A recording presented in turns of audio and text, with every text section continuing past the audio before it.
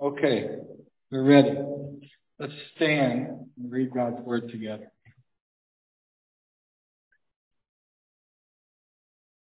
Hebrews 1 through 3. Actually, wait, hold on.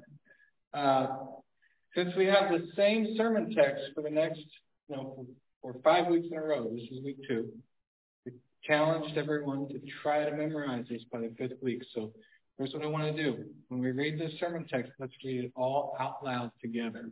Okay? All right. Let's read it together. Hebrews 1 through 3. In the past, God spoke to our ancestors through the prophets at many times and in various ways. But in these last days, he has spoken to us by his Son, whom he appointed heir of all things, and through whom he also made the universe. The Son is the radiance of God's glory and the exact representation of his being, sustaining all things by his powerful word. After he had provided purification for sins, he sat down at the right hand of the Majesty in heaven. This is the word of the Lord. Let's pray.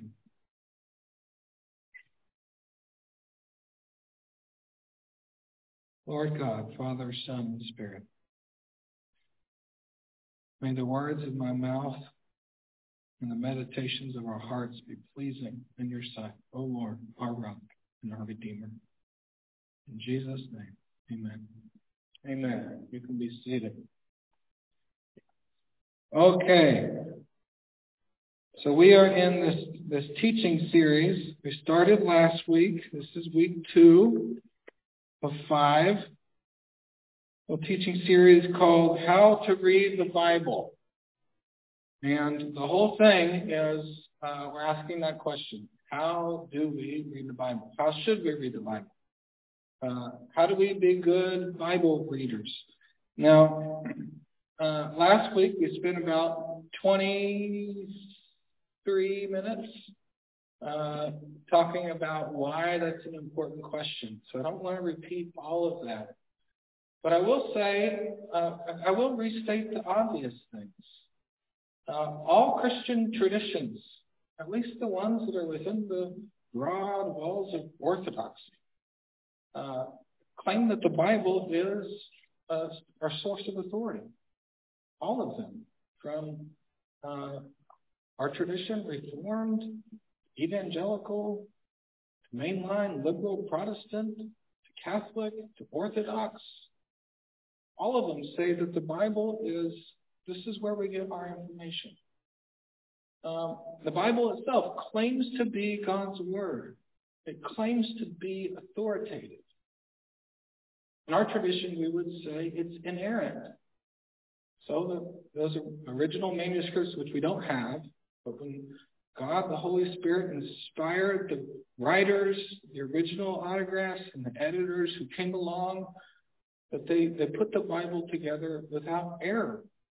It's infallible. We have a high view of Scripture in Christianity. But across the Christian world, we have great disagreement over what the Bible actually teaches. Across the Christian world, it's amazing how much we agree on. From our tradition all the way Catholic, Orthodox, even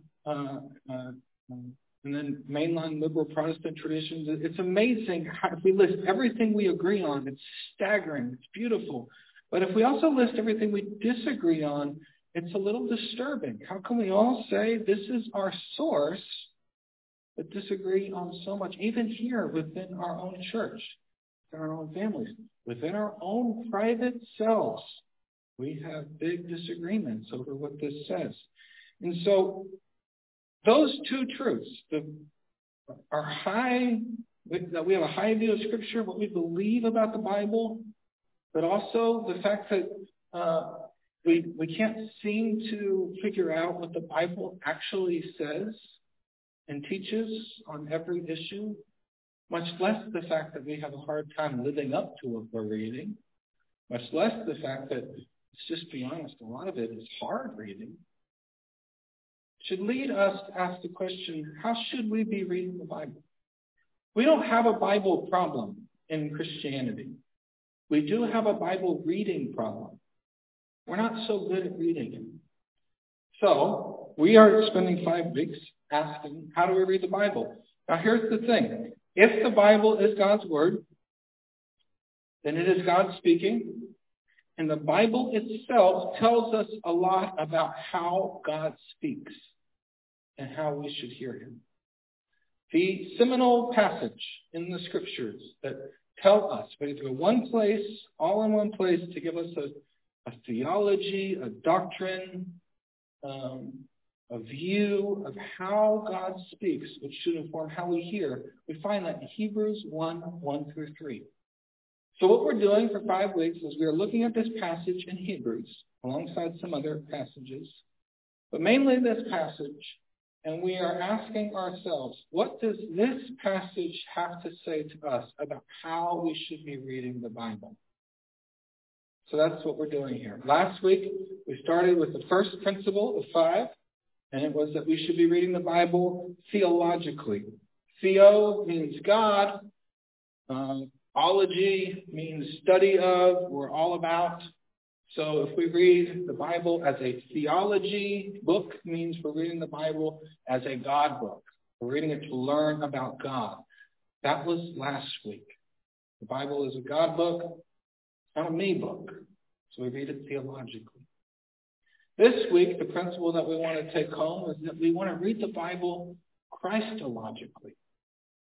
Christologically. Christ, that's not Jesus' last name.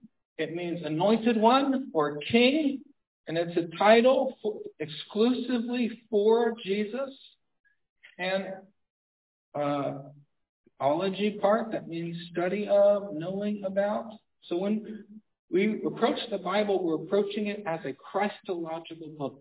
It is a book that is all about Jesus the King. So when we read it, we want to read it as a book about Jesus the King.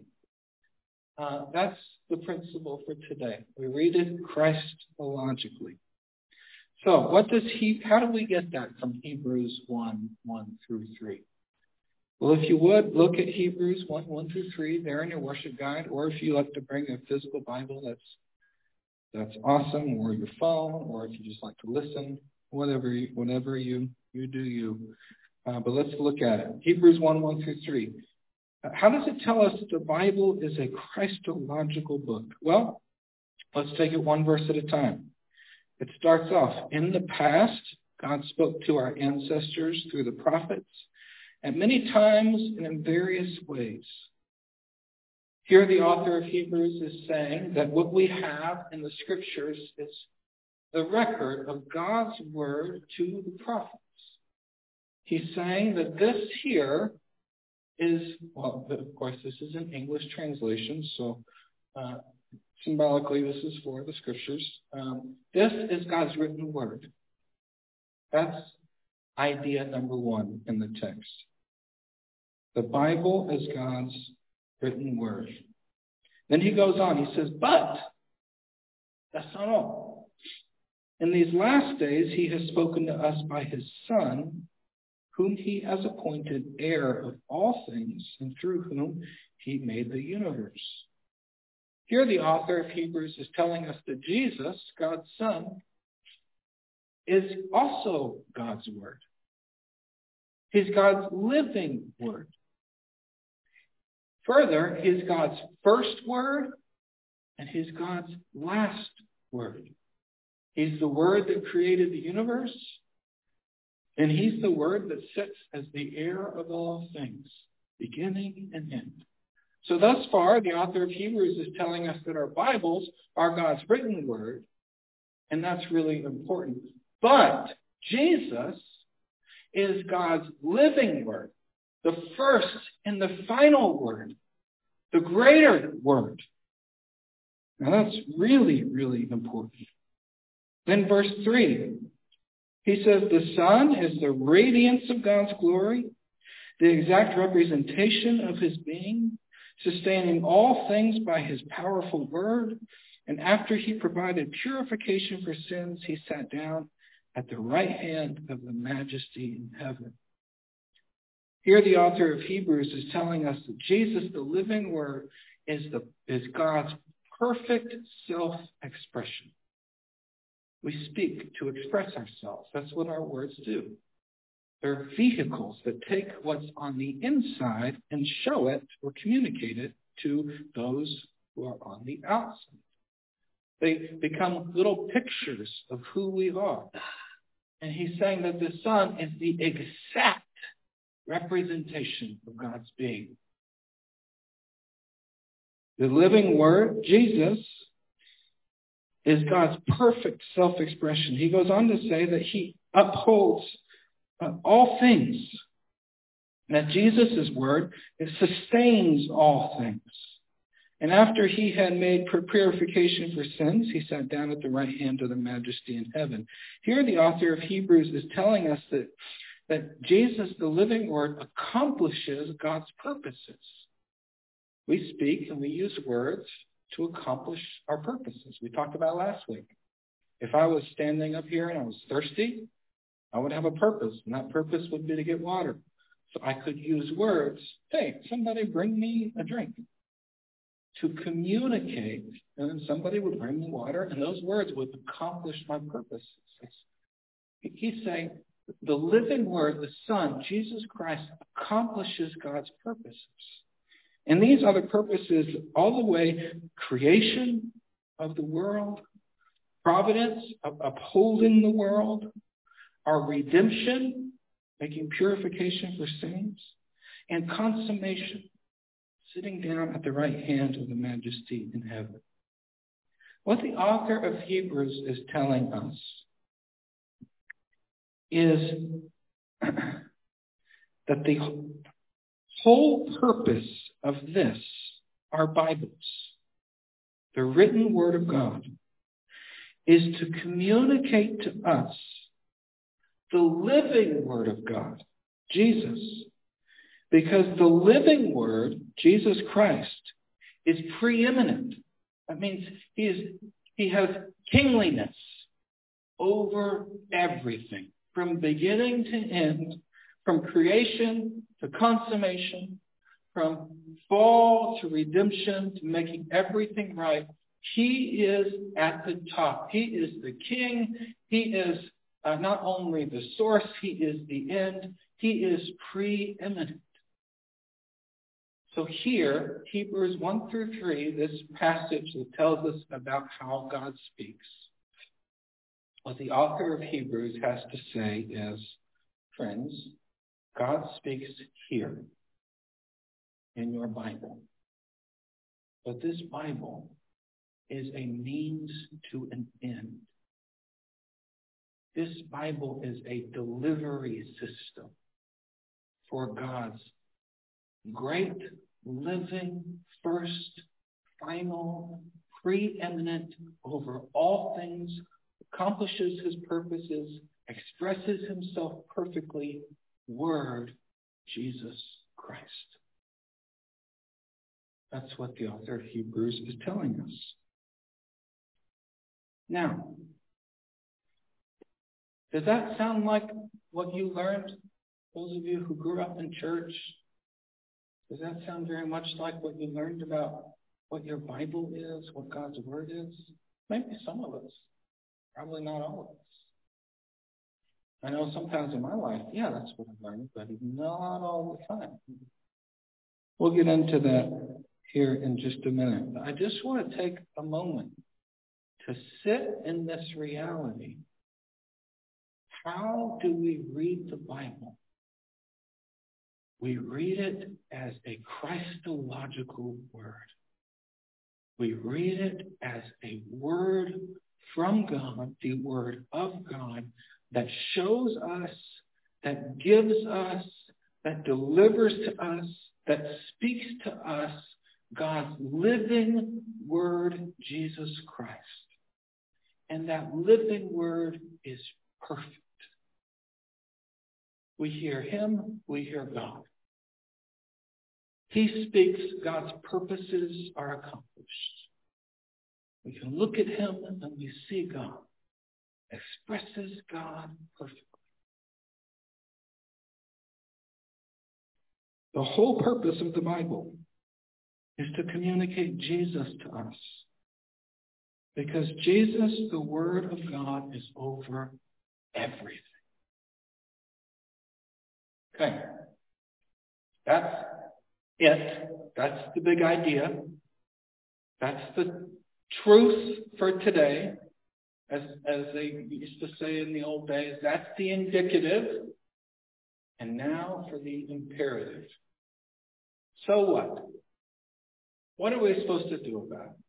What does it mean for us that the Bible is much more than a book? The Bible is even much more than God's Word. The Bible is God's Word that delivers to us, that speaks to us, God's living Word, Jesus Christ, King of Kings, preeminent in everything. What does that mean for us? What does that mean for how we should actually pick it up and read it? So let's do a little bit of application. How should we apply this? Well, I have two big things that we need to take home with us. We need to put in our pockets, take home with us, and remember when we pick up our Bibles and when we read them. Here's the first one. The Scriptures, that's the Bible.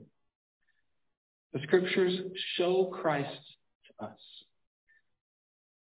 Now, you might say, Charlie, you've been saying that now for like 10 minutes, but let's take that in. The Scriptures show Christ to us.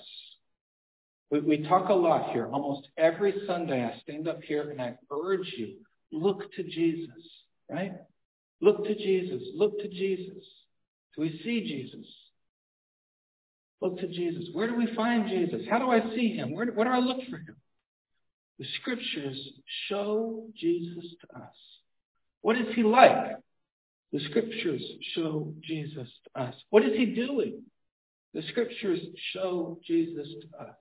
What should I believe about him? The Scriptures show Jesus to us. That's what they're for. That's what they do. The whole, and here's the cool part. The Scriptures, all of them, Genesis to Revelation, the whole Bible, Old Testament and New Testament, it shows Jesus to us.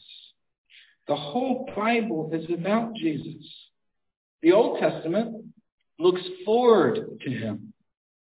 All the stories about the prophets, all the stuff about the priests, all the things about the kings of Israel and Judah are all there to teach us about the great prophet, the great priest, and the great king, Jesus Christ. Every single page in your Bible, Jesus is the big idea. Jesus is the subject. Jesus is the hero. All of it is about him. In the Old Testament, we see prophecies that look forward to him. We see literary types, like King David, who's kind of a messianic figure, that are pointing us as readers, look forward to a better David who's coming. We see that it shows us our needs, no matter how hard the people of Israel try, they can't get it together, just like me. Every single page. And in the New Testament, it looks back. The four Gospels tell us about Jesus' life, and then the epistles give us all about what Jesus' life means. And then the book of Revelation shows us what Jesus is doing when he will come back and consummate and make all things new. The whole Bible is all about Jesus. The Scriptures show us Jesus. Now, Pastor Charlie, where did you get that information? Well, I got it from Jesus in the Bible. There's a really great story in Luke chapter 24. Let me say, Jesus made claims in several places about all of the Bible being about him. But Luke 24 in particular stands out. I want to read part of it to you. I wanted to print it in Worship Guide, but we had that other long passage we'd be reading all day. So I'll just read part of this to you. here's what's going on. In Luke 24, it's the end of the book of Luke. There are two disciples. One's named Cleopas, the other one, we don't know that person's name. And it's Passion Week is over. Jesus has been crucified. He died. And he rose from the dead. But these two disciples don't know that yet.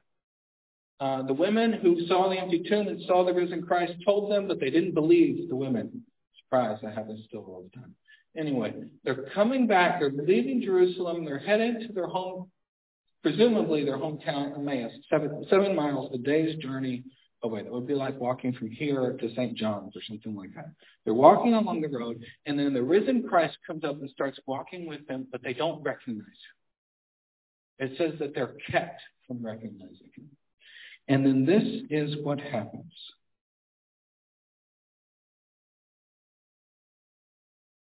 Jesus asked them, "What are you discussing together as you walk along?"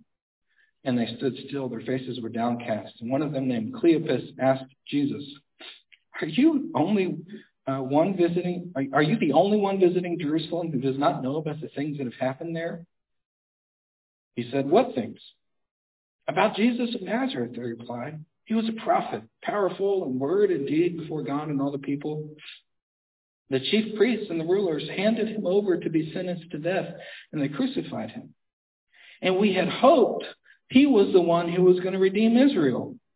And what's more, it's the third day since all this took place. And in addition, our women amazed us. They went to the tomb this morning, but they didn't find his body. They came and told us that they'd seen a vision of angels who said he was alive. Then some of our companions went to the tomb and found it just as the women had said. They didn't see Jesus."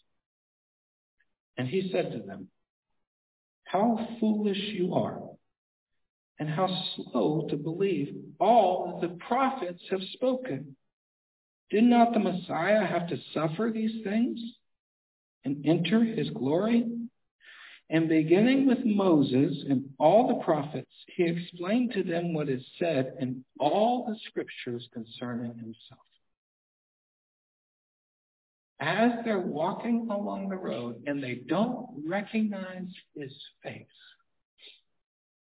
he starts with Moses. That's the beginning of the Bible, and goes through all the prophets, the whole Old Testament. He walks them through it and shows him all the things about him. And it's only after that, after Jesus shows them how the Bible speaks about who he is as the Messiah, what the Messiah is supposed to do, how the Messiah was supposed to suffer, how he would rise from the dead. It's only after these things that their eyes are open and they recognize him for who he is. That's in Luke 24. Now, it's fascinating that Jesus didn't just say, "Guys, I'm Jesus." He could have. But instead he said, "Guys, look at this. Let's go back to this." Now hold that in your mind.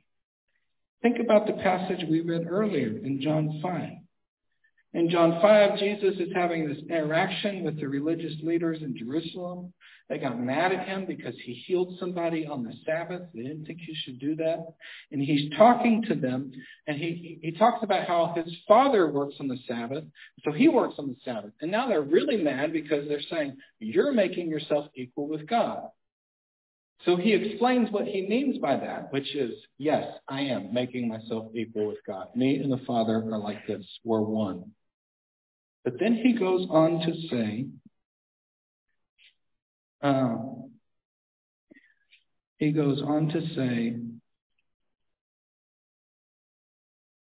"You study the scriptures diligently because you think that in them you have eternal life, but these are the scriptures that testify about me." And he says, "If you believed Moses, you would believe me because Moses wrote about me." Do you see it? The whole Bible, beginning to end, is screaming Jesus to us. Now, we need to change the way we read our Bibles to calibrate to this truth. that the Bible is primarily a Jesus-speaking, Jesus-showing book. When we read our Bibles, our number one thing in our mind needs to be, look for Jesus, look for Jesus, look for Jesus. Because what does the Bible do? The Bible shows Jesus to us. That is what it's for. Now, here's how we don't do this. Are you ready? And I'm including myself here because I'm one of us. We might say, yeah, Pastor Charlie, I believe that. Yeah, Jesus and all Scripture. Yeah. But folks, why do we tend to downplay and ignore the Old Testament in our churches and in our tradition? We do that. I remember years ago, I was serving at another church, and we did this sermon series where there's 66 books of the Bible, over, I guess it was 66 weeks. We did one sermon for every book of the Bible, summarizing the big ideas of each book. It was a long sermon series. But I remember when we got to Matthew, a buddy of mine goes, finally we get to the New Testament, and finally we could talk about Jesus. And I was like, hey, dude, we've been talking about Jesus the whole time. The whole Bible's about Jesus. And then I realized, no, we weren't.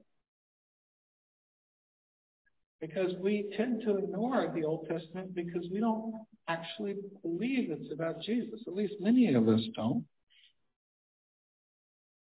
Or we read the Scriptures, and instead of reading it as a Jesus book, we read it as a how to do it right, how to be moral, how to have a good worldview, how to get yourself straightened out kind of book.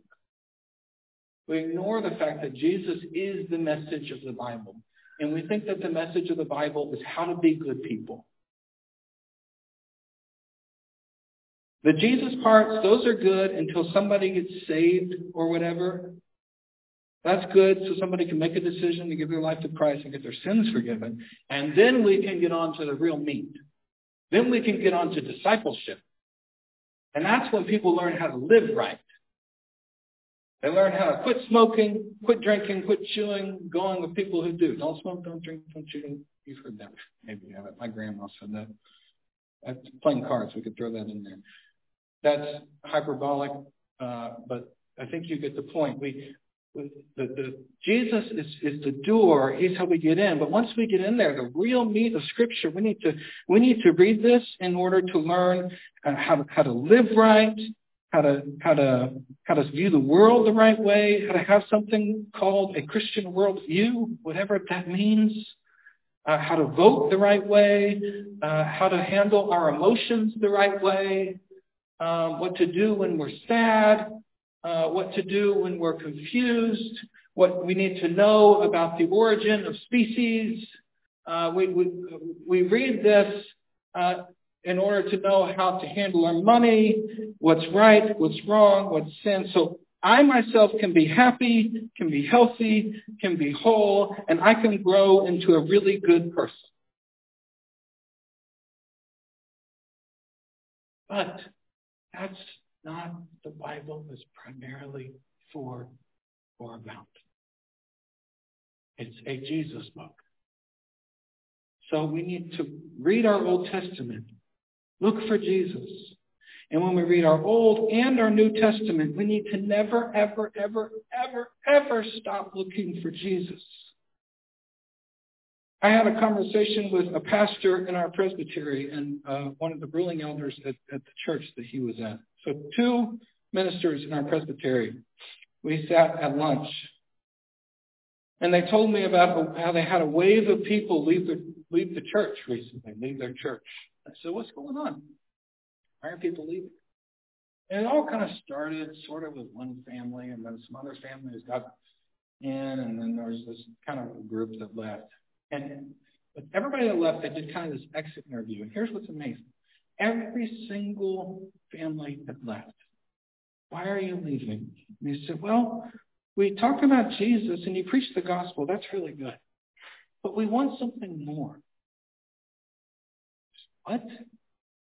We want you to teach us how to live better. We want to talk about how to build better cultural institutions. We want to talk about how we should be doing school for our kids. We want you to stand up front, tell us how to manage our money, how to educate our families, how to build institutions. We need to go deeper than the gospel. Now, all of those conversations are really good, and there's a time and a place for all of those things. But there is nothing in the world that is deeper than the gospel of Jesus. And if we ever think that we're at a place where we have graduated past the gospel into bigger or better things, then we have left Christianity. We've left Bible. From beginning to end, the Bible speaks about Jesus as the big idea, as the hero, as the goal, as the source, and as the end. So in our lives, from beginning to end, why do we think that there comes a point we need to get past him and get on to bigger and better and more relevant things?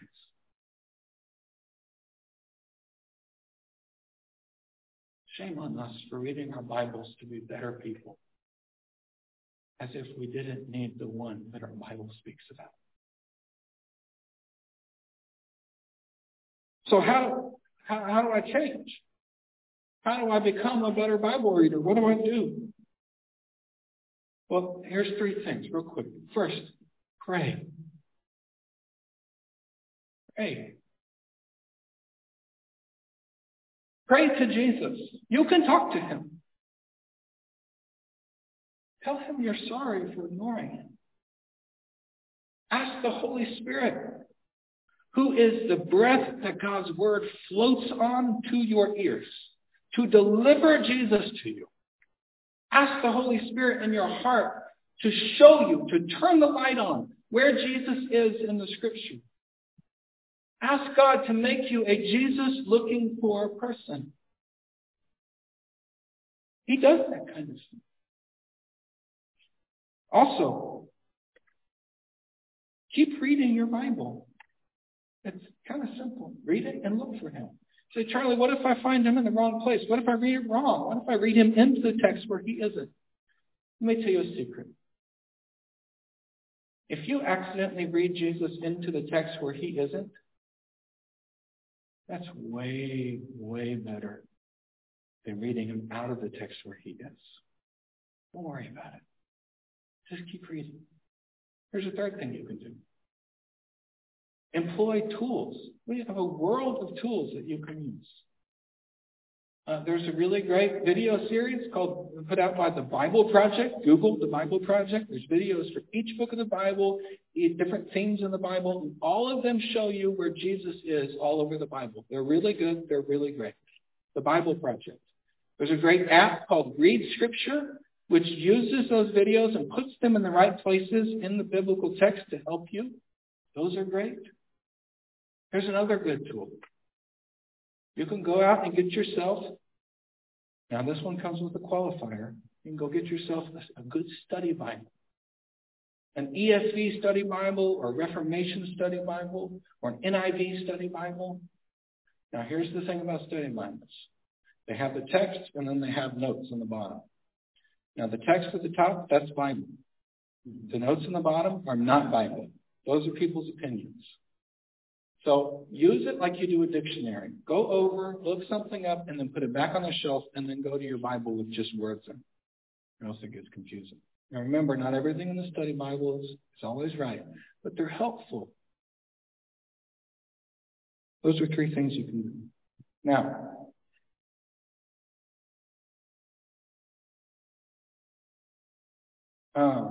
I need to wrap this up, but there's one more thing I need to show you here. The Bible shows Christ to us, but there's another thing here that we need to keep in mind, or else we're only getting half of the picture. The Bible shows Christ to us, but the Bible also shows us to Christ. It's a little bit of a play on words so you remember it. But hear me, the Bible shows us to Christ. Knowing the content of the Bible, even the Christological content, knowing it is not enough. You need to go to him. Jesus said to those religious people, which I think we could put ourselves in those seats. He says, you study the scriptures diligently because you think that in them you have eternal life. You think you have eternal life by reading your Bible.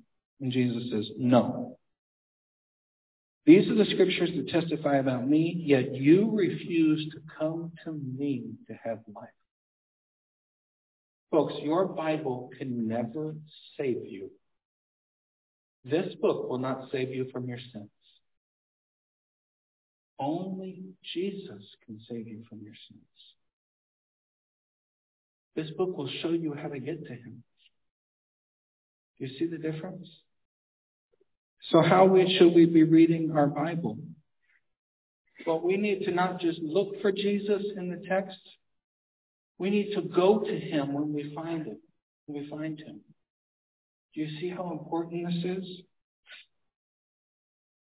We often prioritize learning what the Bible teaches over responding to what the Bible teaches ourselves. Did you know that? We do this all the time.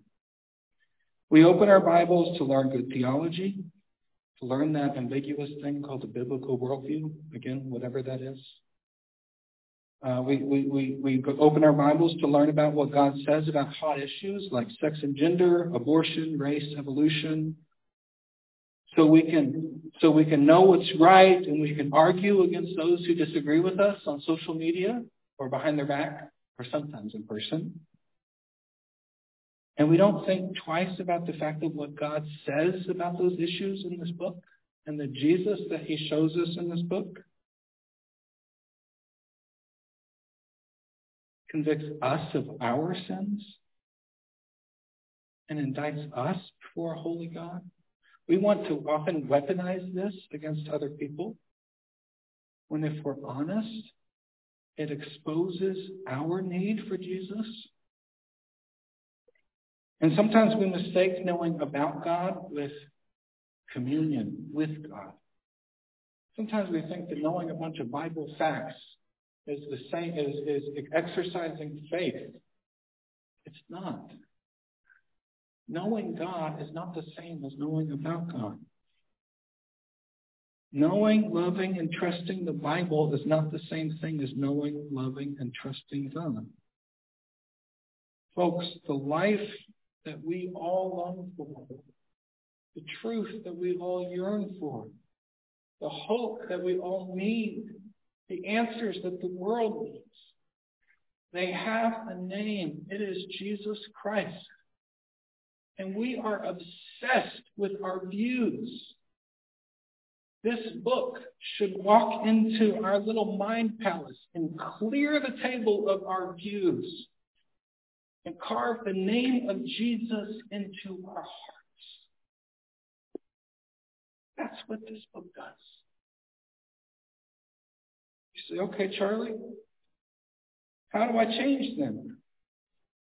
How do I stop searching for the scriptures for eternal life and just go to Jesus for eternal life? Well, Jesus says here in John 5, he says, a time is coming and is now come when the dead will hear the voice of the Son of God, and those who hear will live. In the book of Hebrews, quoting Psalm 95, it says, today, if you hear his voice, do not harden your hearts.